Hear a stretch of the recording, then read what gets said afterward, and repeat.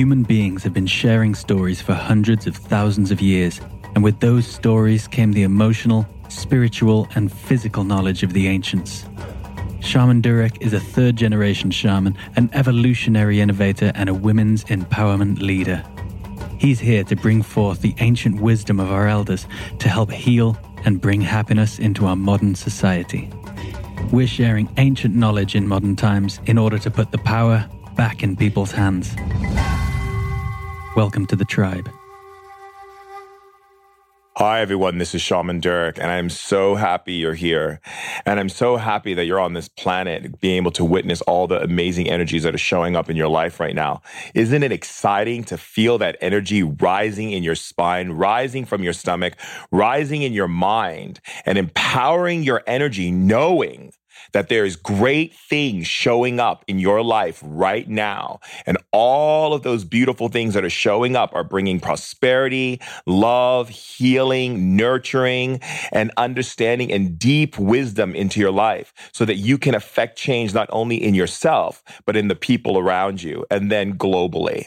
And that is so powerful. Do you feel that warm energy building up in the center of your chest? Can you feel that energy that's all around you right now that's permeating this beautiful love energy all around you, this pure unconditional vibe? Well, it feels good, doesn't it? Well, I know it does because I feel it and I know you feel it too. And it's powerful. So I'm happy that you're here with us and you get to be and witness an amazing show and download some amazing information to take with you, beautiful gems of wisdom to share in your life. So get ready for an amazing show. And always remember, I love you. Hi, everyone. This is Shaman Durek, and I'm so excited about our show today. Special guest star, Bonnie Wright, and she's a friend of mine. I'm sure you all remember who she is. She was Ginny in Harry Potter. She's an amazing person, a beautiful soul. I'm so happy to welcome her to our tribe. As you know, I bring in different people to speak about different things, to join our tribe, to share conversation, and to be with all of us. And it's an honor to have Bonnie. We had such a wonderful time yesterday, spending the day eating raw food, laughing, just having a good time. And it's really nice to have her on the show. She is a magical being. You know, as she was when she was in Harry Potter, she's just as magical and more powerful than she ever was. She is taking life like by the grip and really, you know, swimming her way through a lot of world changes and making, very smart decisions about how she wants to affect the world in a big way. She's amazing, powerful person. I'm happy that we're friends. I'm happy she's in my life. And, just so much I can learn from her, so much we can learn from each other. So it's so wonderful to have her. And I love her so much. Hello. Hello, my love. Hi. So anyway, I wanted to just kind of go into, I'm sure you heard how I introduced you and everything, because you really are truly magic. And, and I think that, with you and I and what we're going to do in this world and what we're actually doing in the world and what we're going to continue to do, and just getting people on board is so beautiful. But let's talk about your beginning stages in the land of magic, which is just a wonderful thing. And for those of you who are watching, by the way, magic is real. So so even though you see the whole Harry Potter, Bonnie can tell you that the magic does exist. It's in all of us. It's true. It's very, very true. And I think it's incredible that, J.K. Rowling created this world that we could go home to and realize that magic is real and there's a family to return to that Harry discovers. And I definitely loved being part of that.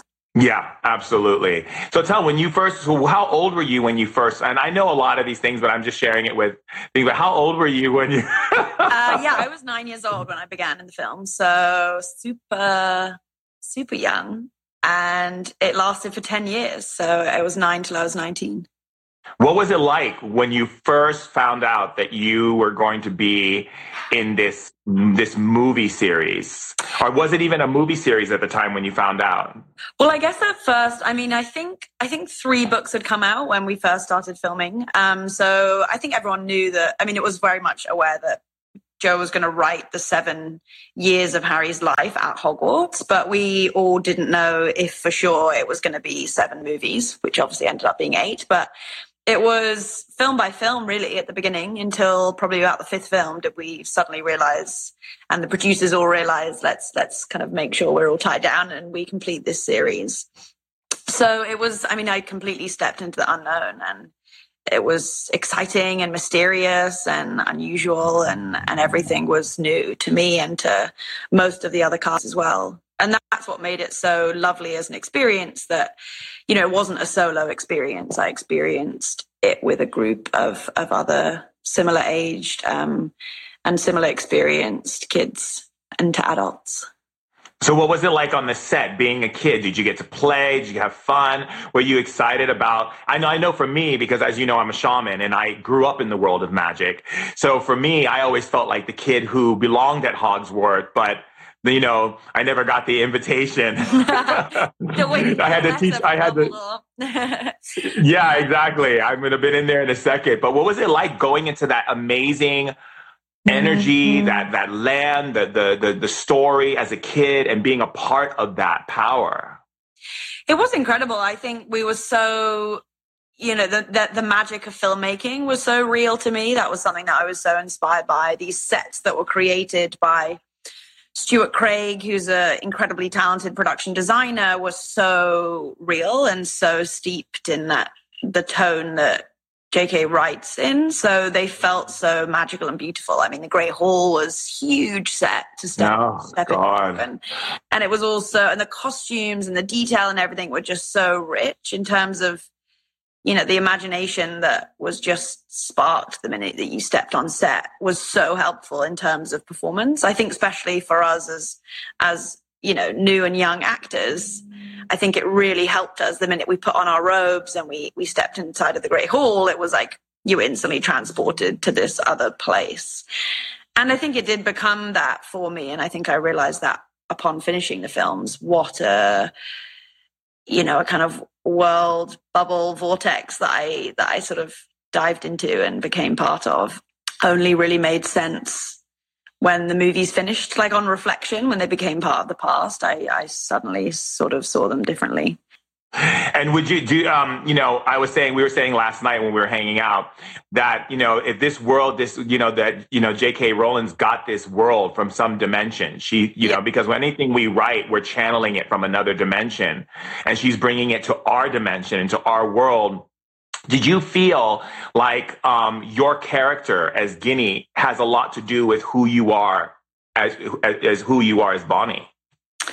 Yeah, it's funny. I think as well, when you take on a role for so long at that time, it's so, the lines begin to blur as to sort of who you are and who the character is. And I think that probably happened for a lot of us. Like, you spend so much time with this character, you sort of begin to think, am I just playing me, or is she part of me?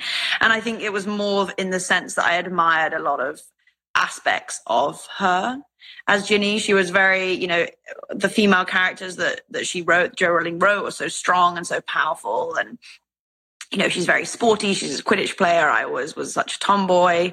And, I didn't have all those brothers, but I had one brother, older brother, and I understood that love and that male kind of quality that you have when you have an older brother to look up to, and what that does to you as a person and as a woman. And I really admired the sort of warrior quality that I really love to play into and perform into. Yeah, I guess I did, we all did in a way become part of those characters. When you spend so long with something, it's quite unusual. It's not really like any other acting experience when you go and you sort of give it your all for a few months and then you release that character. Well, how do you, so my thing is interesting, being a shaman, I always tell a lot of my friends who are actors and actresses that they're actually channeling a spirit into their body. Do you feel like Ginny another being in another dimension who lives in that magical world. And because J.K. Rowling tapped into that, brought it into our world, and you stepped into that space, that the spirit chose you to play that role, which is because it has a lot to do with who you are as a person and the way that you look at life. Yeah, I think, when I first got the role, you sort of just in a daze and you think, why me? And what's the reasoning behind like the casting of me? I have no experience. Like, why have I landed into this?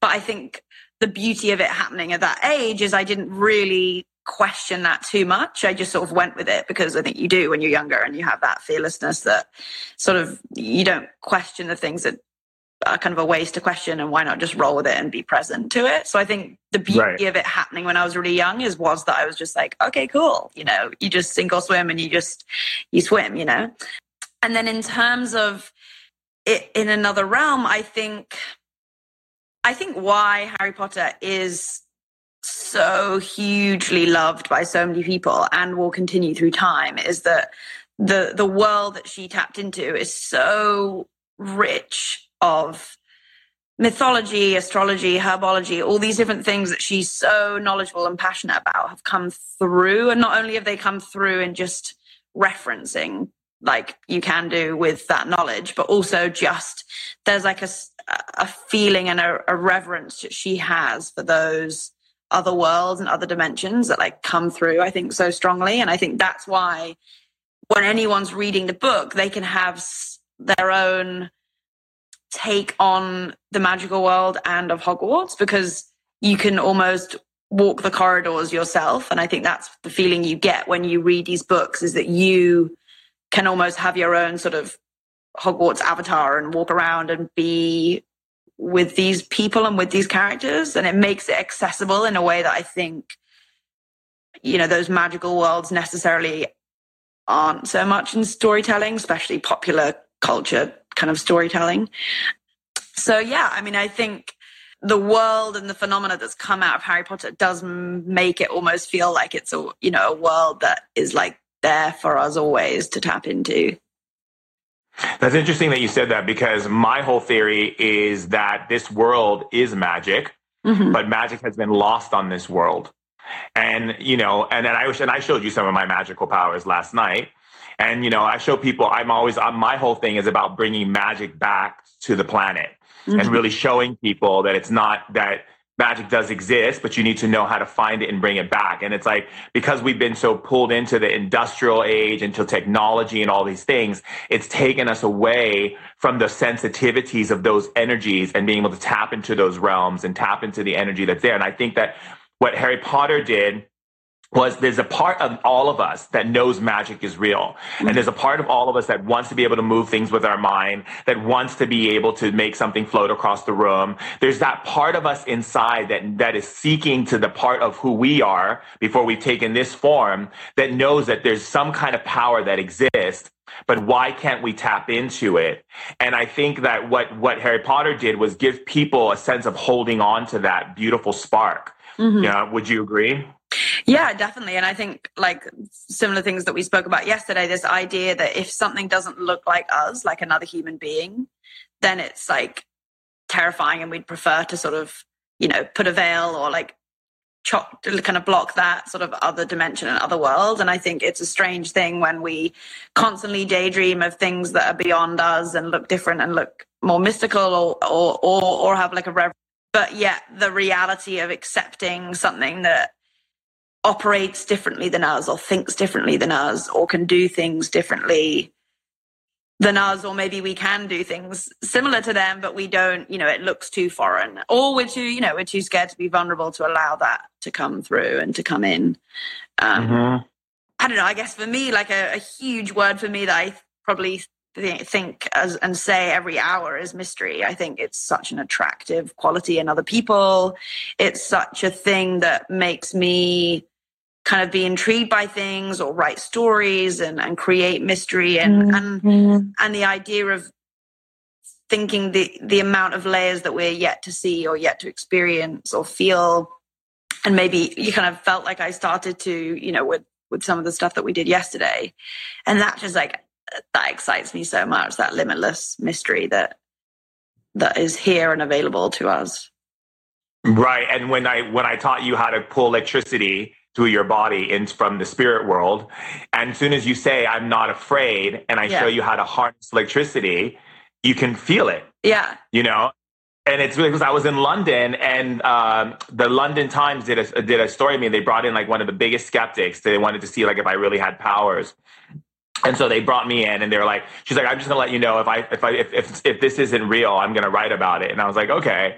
And through this session, I was teaching her how to connect with the different realms and different dimensions to pull magic into her body.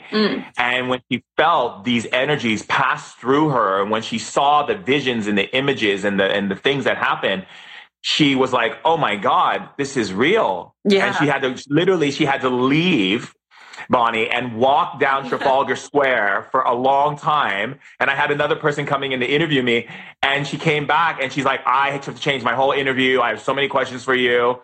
And she wrote a beautiful article. And in the article, she said, it felt like she was at Harry Potter's.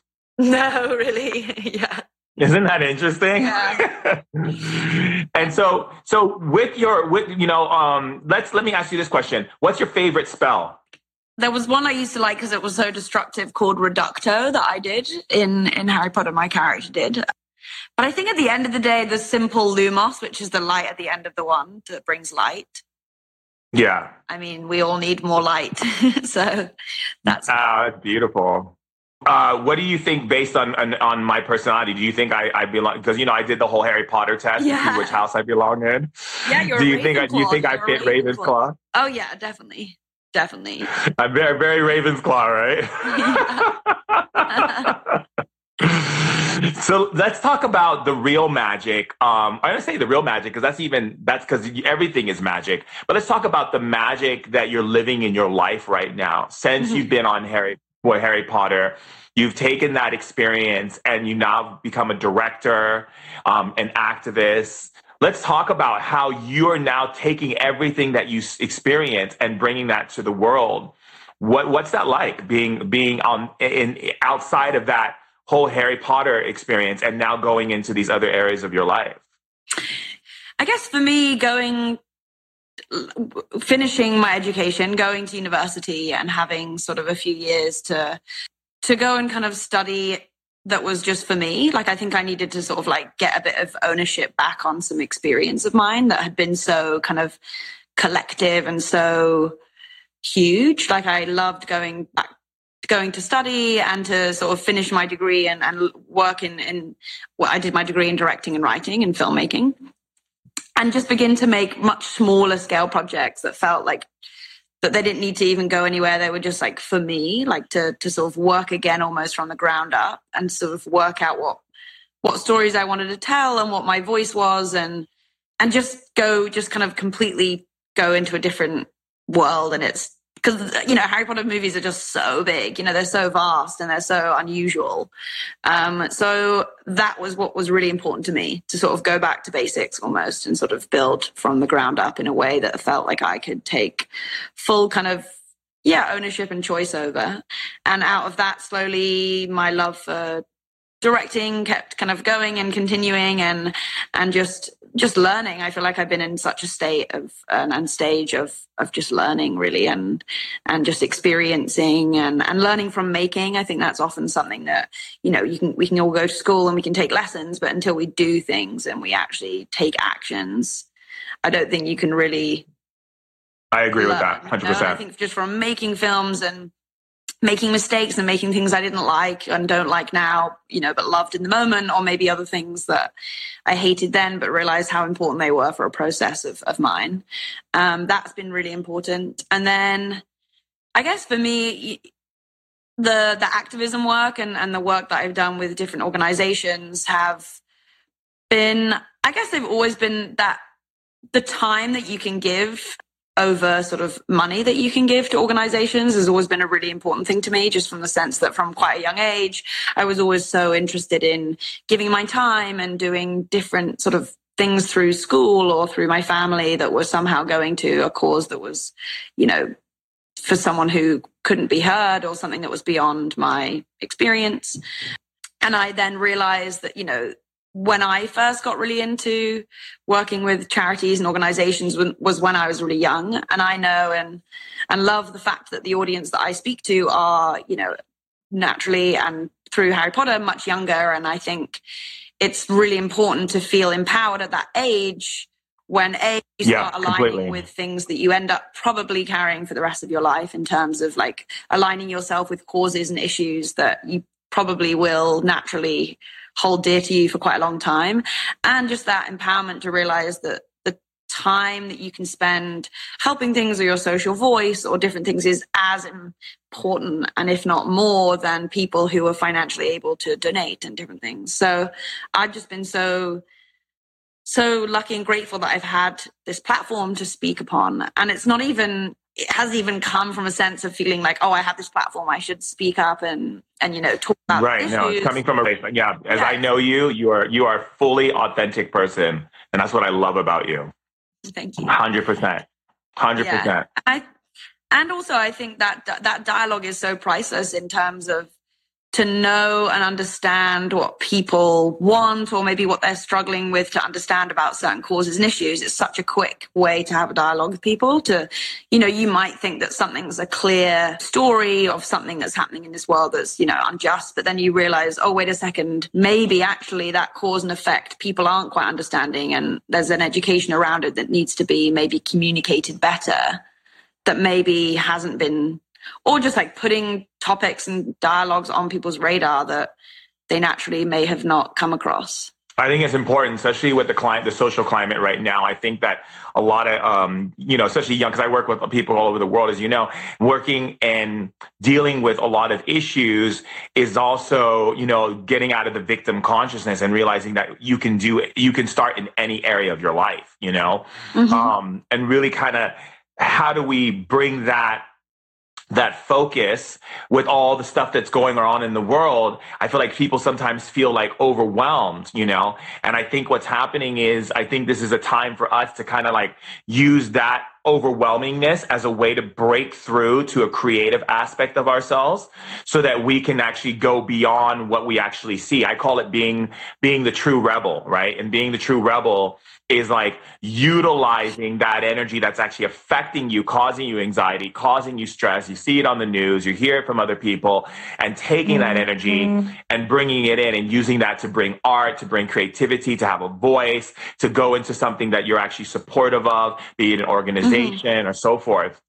Yeah, because naturally, all these issues are like overwhelming, they are truly overwhelming. And, often, most of the time you hear the reaction that it's like, well, anything I do just won't make any difference, and you just relinquish your power just like in that one quick second. Yeah. And I think, like you're saying, I think it is so systemic. So many issues are so big that in a way, the only way that any big change is going to happen is if we start, breaking down the systems that are clearly like not working right now, and like having new ones that they're only going to come about if we think out of the box, and we think laterally, and we think creatively, and we work together to sort of, it's like we were talking about, the abilities of scientists and mathematicians. Like, they're actually incredibly creative lateral thinkers that have learned all of the equations, and they've learned all the systems, exactly. And then they throw them all away, and they think of some ridiculous, far-fetched idea, and then they suddenly prove something that people have spent years trying to figure out, and it's only happened in that,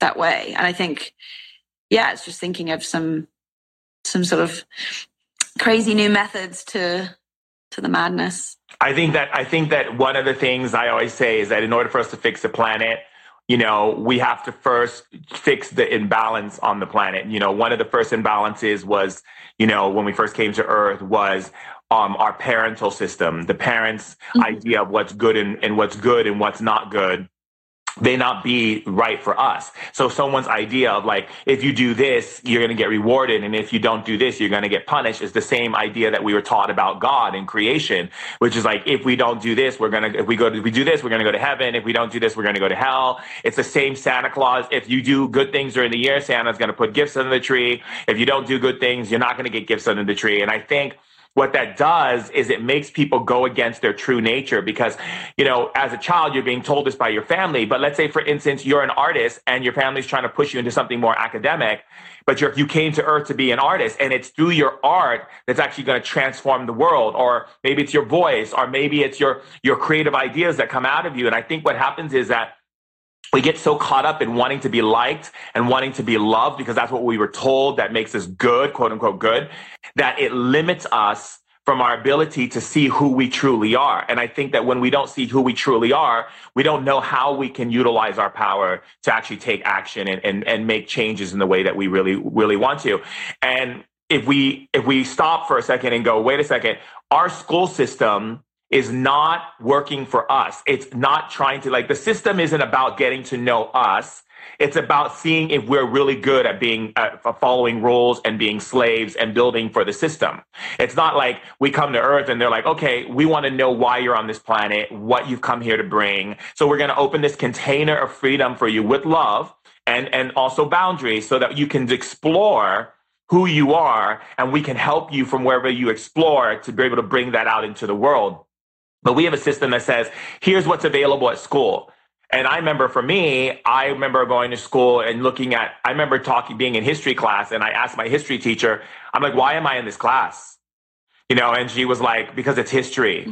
And I was like, yeah, but history should be teaching us something and nothing's changed. So how is this really history? This is actually happening right now, yeah. You know, and, you know, and then I couldn't understand, like, why do I have classes that are like this when I'm a person who is very about, you know, the spirit world, the energies, talking to the people on the other side, seeing through the dimensions. There's nothing here that's supporting any of that. So I have no place. This is no place for me. Yeah. And then I remember already thinking that I stopped doing some subjects at school because in that moment when I was 15, I just, in the UK system, you're already dropping a lot of subjects by the time when you're 15. I mean, what did I didn't know. And my mind was changing and developing all the time because that through those years, from day to day, you can feel like a different person, let alone like from year to year. And I think so much change goes on during those times. How can you be sort of boxed and jump through all these loopholes? Well, not loopholes, but, these kind of exam kind of stages that we go through. Like, what does that even, there's just no room to move. You get so boxed in so quickly that you do this and this person won't like you do this and you'll fail at it in your mind. And I think there's just there's no room for like a playful creativity that can allow, joy in, or it can allow new thought in, new ideas in, or, the spirit in. It's like, oh, no. Like, I think it. Yeah.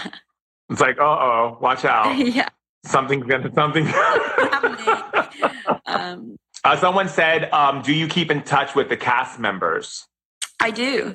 It's beautiful that all of us have ended up in all different parts of this world and are all doing different projects and, people getting married, having babies. It's crazy. It's like having school friends, it's this. And it was such a particular experience that no matter how much you try and explain it to anyone, you can't really quite explain it. But for us, we all experienced that together. So there's this kind of unspoken connection that is so grounding to be around, and upon finishing, reflect about what the process was. And I feel like there's just a space to be really honest with each other about what the whole experience was. And someone says, any new film, what are your new film projects that you're working on? Yeah, I have a couple of projects. I have a film of mine called Medusa's Ankles that I made nearly over a year and a half ago that's finally coming out in May. And that's an adaptation of a short story by a British author called A.S. Byatt. And I'm proud of that piece. We built a whole set for that film, and that was really cool, building an entire world. And it's a very heightened, intense, kind of very sensory sort of film, which I love doing. And then I have two different projects that I'm writing. One that is very much inspired by my love of the ocean. And then the other one is with my friend Martin. her and who we did a series last year that went to Tribeca Film Festival called Phone Calls. And this movie is a very interesting one that lots of different supernaturally mystical elements come through. And it's called, at the moment, it's called Still Life. That sounds awesome. I can't wait. It's a great movie that's all set in this one house, and the two, it's basically, I mean, essentially the two protagonists are ghosts. So it's cool. Ooh, yeah. I love that. That's my world. Yeah. That's fantastic. Someone said, what is some of the things that you're excited about? Or they said, do you think you're going to ever get back into the Harry Potter, movies? I guess another Harry Potter. I mean, obviously now we have the Fantastic Beasts movie that I loved. All of the animals that are great. I loved. And I think what's beautiful about this story is that so many. I mean, it can go anywhere. Literally, I mean, there's so many facets to it, and I think what's exciting now is it's the next chapters. Like, it's their time, and I think we had our time, and I loved every minute of it. And I'm sure, I mean, you never say never if they suddenly wanted to do some other movie of our characters later on. But I think it's nice. It's quite nice. I'm quite enjoying being an audience member to her world now and watching the new things that come out of the series. It's cool though to see you all grown up. And your kids are in magic school, and there's like some new villains. Yeah, that would be pretty cool. I'll have to come to London and spend time with you, yeah. so I can dance. So we can dance together in the Grand Hall. Exactly. So going on with talking about the ocean projects, the things. How can people, what is your message to the world when it comes to environmental care and love, and acknowledging that it's not just about Coca-Cola and sugar and poison, and the system is actually poisoning us and taking away the magic in nature? Like, for instance, in shamanism, we have in our training when we're kids, when we're chosen, we have this knowledge about nature and how nature holds all this powerful energy, and that the water element is an imprintable source. It means that it's a living intelligence. It goes in your body. If you drink a glass of water, it reads all your emotions, because water absorbs energy. It reads all of your emotions. You go to the bathroom, you pee, it goes back to the earth. The wind, the sky takes it and rains it down on the earth. The animals eat it in their food, and it literally tells nature about what we're doing, what we're up to, how we're adapting as human beings, and what type of plants should be created, and what type of plants need to be more protective, what kind of animals, it tells nature how to adapt. And it's so powerful. But not even just that, but even when I do a lot of work in Iceland, we have the glaciers, and each layer of the glaciers holds water from hundreds and thousands of years, frozen water that is pure information from thousands of years ago, and then gets released into the water and tells nature. And it's all this information of how we've lived as human beings on the crust of the earth. What would be your message, my love, for people in the world to really start thinking about these power and the power of preservation? Yeah, I think, what you say is such a powerful story in that sense of, we've lost this dialogue with nature that, is a two-way dialogue. It's not, we can gain so much, we can give so much. And I think we've just taken and taken and taken and taken so much and not listened back. And I think that's so much that can be learned just by listening. And I think so much I think for people, like you say, there's the people behind it, in terms of the corporations that, need to sort of stop the way in which they do, the way in which they package and provide our goods, and the way in which just pollution at such a grand scale can only be stopped if, unfortunately, the powers that be can really be sort of shifted. But before that, and looking at the individual and what we can do, I think it's, really spending some time to understand what nature is to you as an individual and in what ways you don't have to look very far. Like, it's right here. We're like, the first part of nature is ourselves. You know, we don't even have to look and go into a forest or onto a beach. Like, we are of it, you know, and we're from it. And I think it's just connecting and finding like your connection to nature, not necessarily one that you feel put upon or you feel like you should revere or have a passion towards, but maybe something, even if it's like a favorite, you know, I don't know, specific kind of species of animal or blade of grass or something that makes it feel like there's something that's a quiet dialogue that you have. And I think through that compassion that you can have, that is a connection that you can own, I think you'll begin to take ownership and realize that we should own up to the fact that, you know, we're massively disrespecting and disregarding the future of our planet and the future of ourselves. And I think so much is out of sight, out of mind, especially with the ocean. You know, it's so vast and it's so uncharted and ununderstood that it's out of sight, out of mind. And you know, not everyone can look upon it and think and see its damage, but just to understand that it is all there and it is, you know, this stuff's happening. And like you say about the water coming through us and back into the earth, this isn't something like, oh, you know, birds and whales and turtles are dying. This is like, no, it's, you know, it's all this plastic is ending up in our bloodstream and in our air.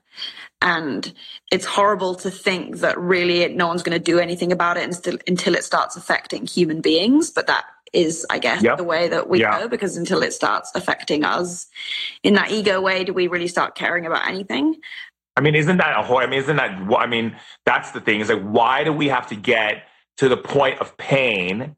And I just gave this lecture in Europe about this. It's like, why do we have to get to a point of suffering and pain in order to make change on our planet? Yeah. I think it's just that also that feeling that we just think we are naturally going to survive, like that we're going to survive. Like, if you think of the greater cycles of this earth that it's been through in terms of like, who, you know, what animals and what species have walked this planet and the evolution that have made how we look now and different things. It's just to think that we would think so highly of ourselves. And obviously technology and science has made it so, and, you know, curing diseases and different things have made it so obviously our life expectancy is pretty long and pretty solid, but maybe not. And maybe like it isn't going to be our time always. Like, there are bigger cycles, I kind of believe in, that there are bigger cycles that in order for the earth to be healed and to sort of keep going, maybe there are greater cycles that mean that one day, like, we aren't the species or like we don't look the same as we walk this planet, or maybe we become part of the water again. That's why I hope we just go back and be, you know, part of the ocean again, and the ocean takes over. But that's just my strange world, because I want to be around the sea. You probably need to go to the ocean planet. There's a planet out there in space that's all just water. But I think in all of it, it's just understanding, you know, if you see nature in yourself and you see how powerful nature is, then you realize that you are powerful too. And I think you have a power to make choices, you know, you have power to, you know, we all have money that we spend, you know, and we have a power to decide to curve and change the way we want to spend money so it aligns with the type of sustainability that we want to be, you know, a part of. And I think that's the important thing, you know, to realize like, oh no, I won't buy that because I don't support their, you know, lack of sustainability plan they have within their company. So I'm going to decide to not buy that. And I think exactly, so much as well 100%. as like convenience, you know, we were talking about that yesterday, this idea that, well, an entitlement, you know, you think, well, I'm allowed to have that, and why can't I have that? It's always been like that for years, drinking my drink out of that type of packaging or buying my food.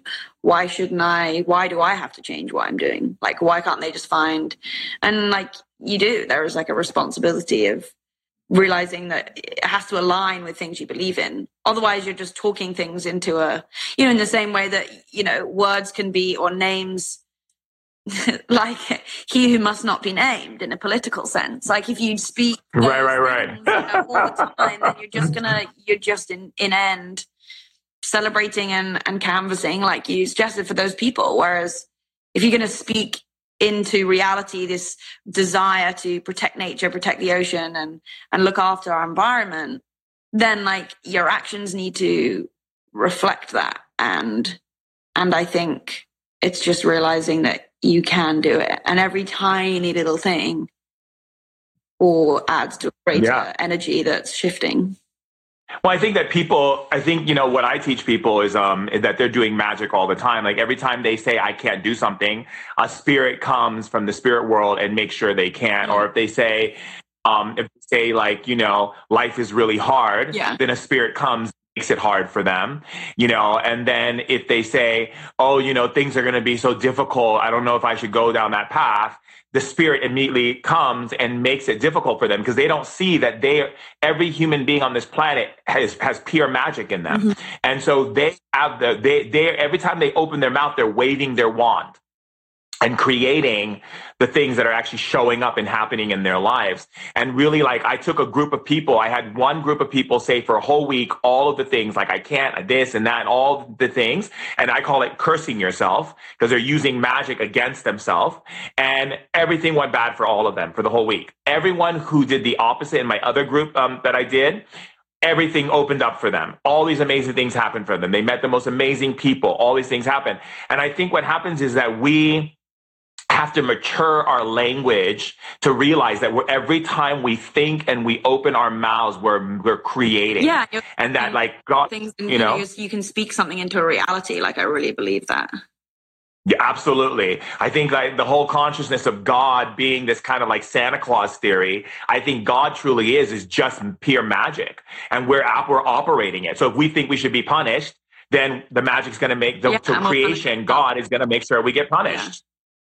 And I think that's the thing, is the language in which you use, and in the same way that I very much believe, or I just said it there, but if the more we say we as a collective and us as a community and us together, then we will feel like we are a we and we can do it, and we'll feel more powerful. If it's sort of, if you end up speaking things of hate and I think this and I hate that, and exactly. It's just like using the language to, why not focus on the things you do like, and then maybe more of them will come into your, day to day.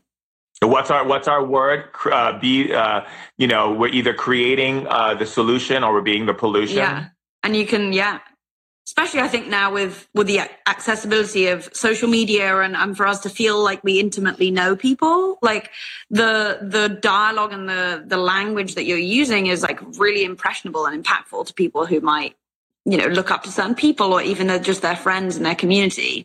We have a responsibility to help one another, to inspire each other, and to not pollute the environments we're in, even if it's just like a group of friends together. Not allowing anyone to pollute the conversation or the dialogue that's going maybe across the table at lunch, and redirecting it to positive language, and not getting stuck kind of talking about people and menial things that aren't serving anyone.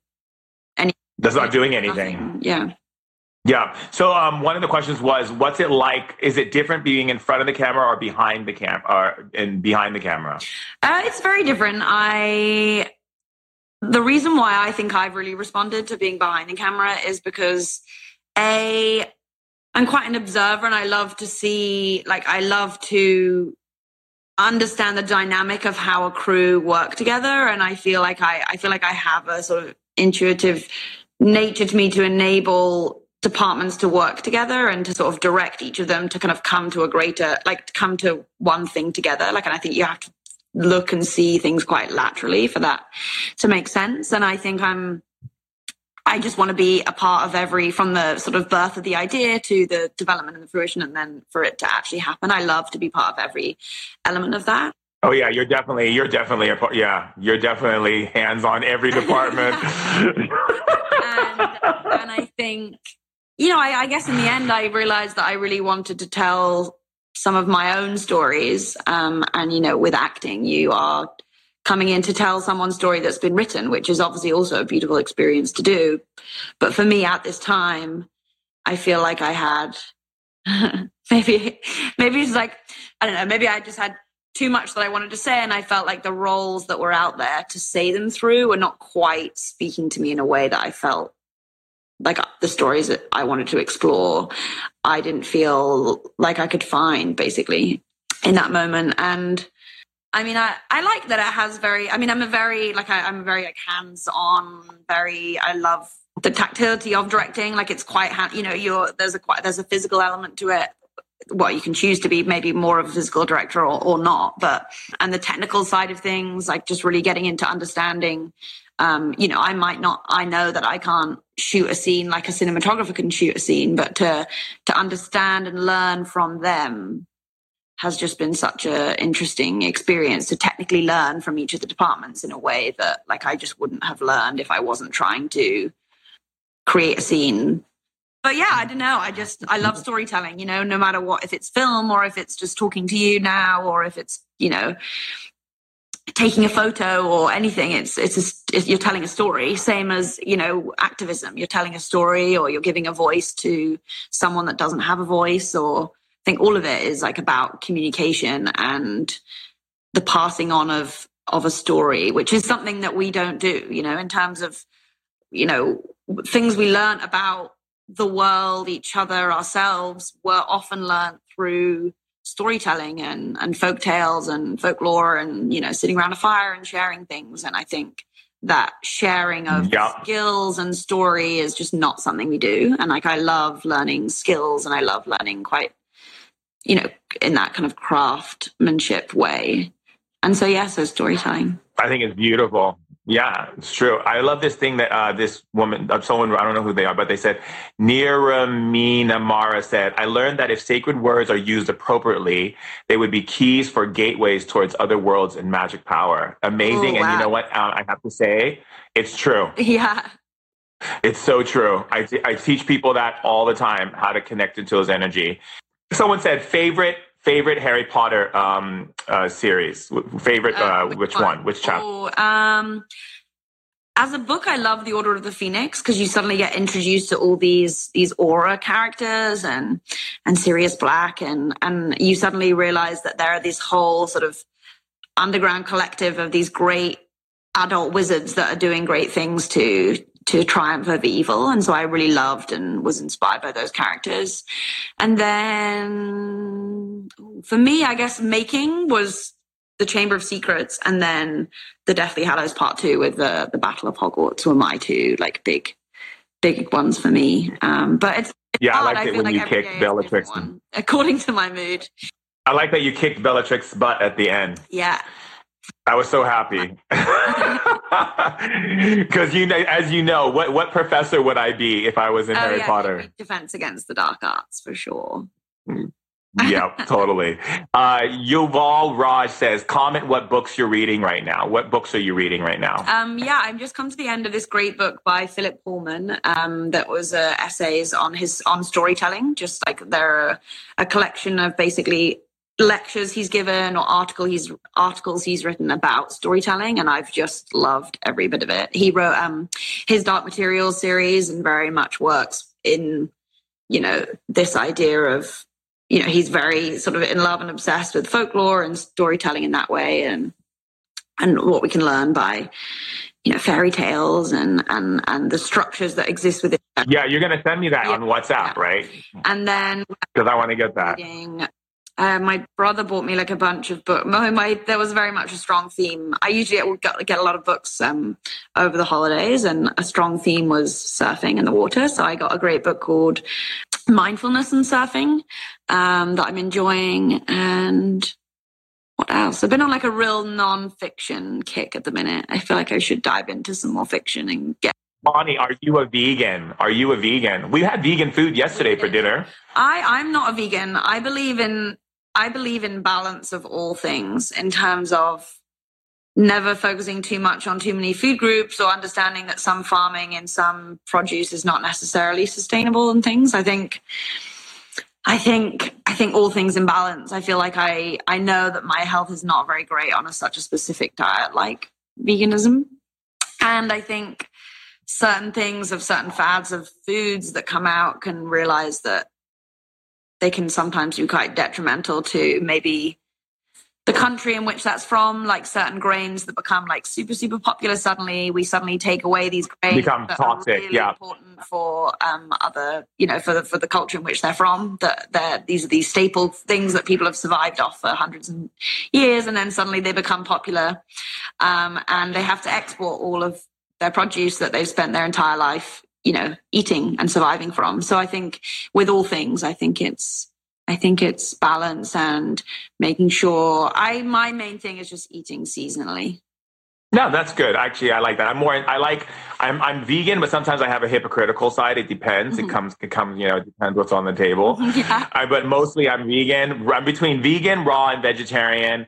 And I love Ayurvedic. Yeah, what did you think of the vegan food, the restaurant that I took you last night? Did you like the food? Oh, yeah, it was great. I loved it. It was yummy. I just like any dark leafy greens I can just eat plates of. The Kale Colossus was good, right? I mean, I've never ever in my life eaten red meat. So I've never eaten beef. I've never eaten, no, pork's not red meat, but there's a lot of foods I just grew up never eating and I never have. Let's say, do you like Alan Rickman? I do. We were all so sad to experience his passing. He gave such an incredible character of Snape to the Harry Potter series that was just such a complex character, such a complex human being that, shows that we can sometimes, misinterpret people, and sometimes people can commit their entire life quietly suffering for a greater good, and I think his character was amazing, and he as a person was just phenomenal. I mean, we were just so lucky to be surrounded by all these incredible actors that, I mean, they were just to observe and watch. I love him. Yeah, he's amazing. And he's the kind of teacher that he's the way that he's a teacher you like terrified to have but secretly want. He's wonderful, and he also is the teacher, professor for Against the Dark Arts, right? Yeah, he is. Yeah. Yeah, that's why I liked him. I spend most of my life protecting people. Oh wow. Let's see. So talking about the Harry Potter and everything that you experience with it, what do you feel was the thing that you learned the most in leaving? Because was it 8 years old to 19? 9 till 19.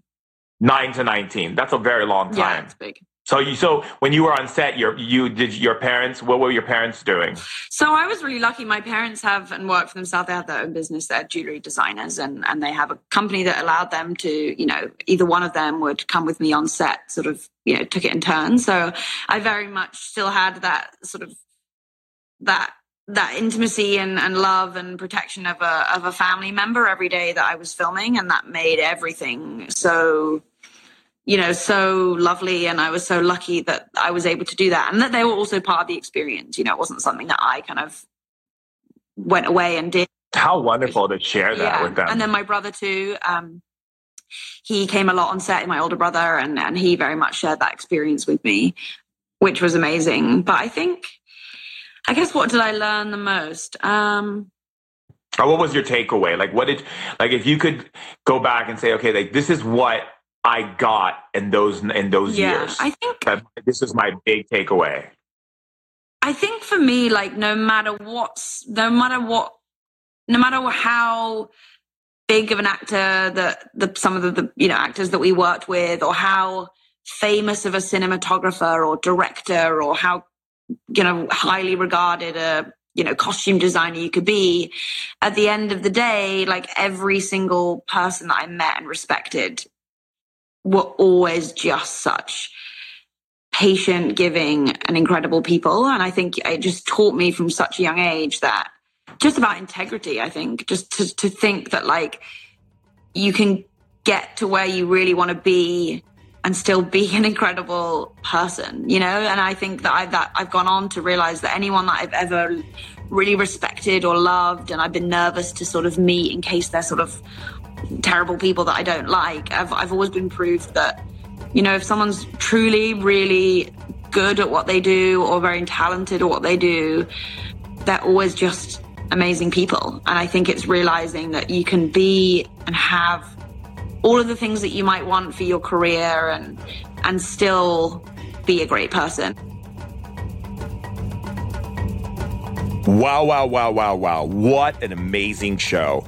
It's so awesome to have Bonnie Wright with her magic from the Harry Potter all the way to activism and to bringing information that is about really bringing change to the planet Earth.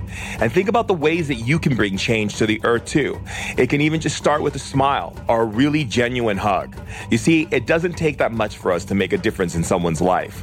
And so all we have to do is go out there and share our love with people in the best way we know how, which is just being you in your authentic nature. Yes!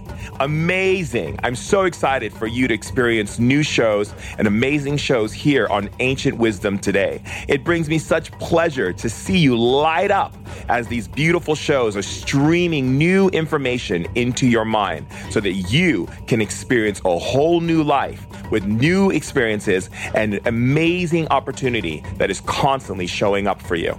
So it is wonderful. So I look forward to seeing you again in the tribe. And remember, you can follow me at Shaman Durek at Instagram, Shaman Durek, or Twitter, or check me out at www.shamandurek.com. And do me a favor. It only takes a couple minutes. Leave me a review. Share your love with people so that we can get the message, take down the matrix, and make some amazing things happen in the world. It's time for change. You're the change. I'm the change. Let's do it. See you next show. Love you.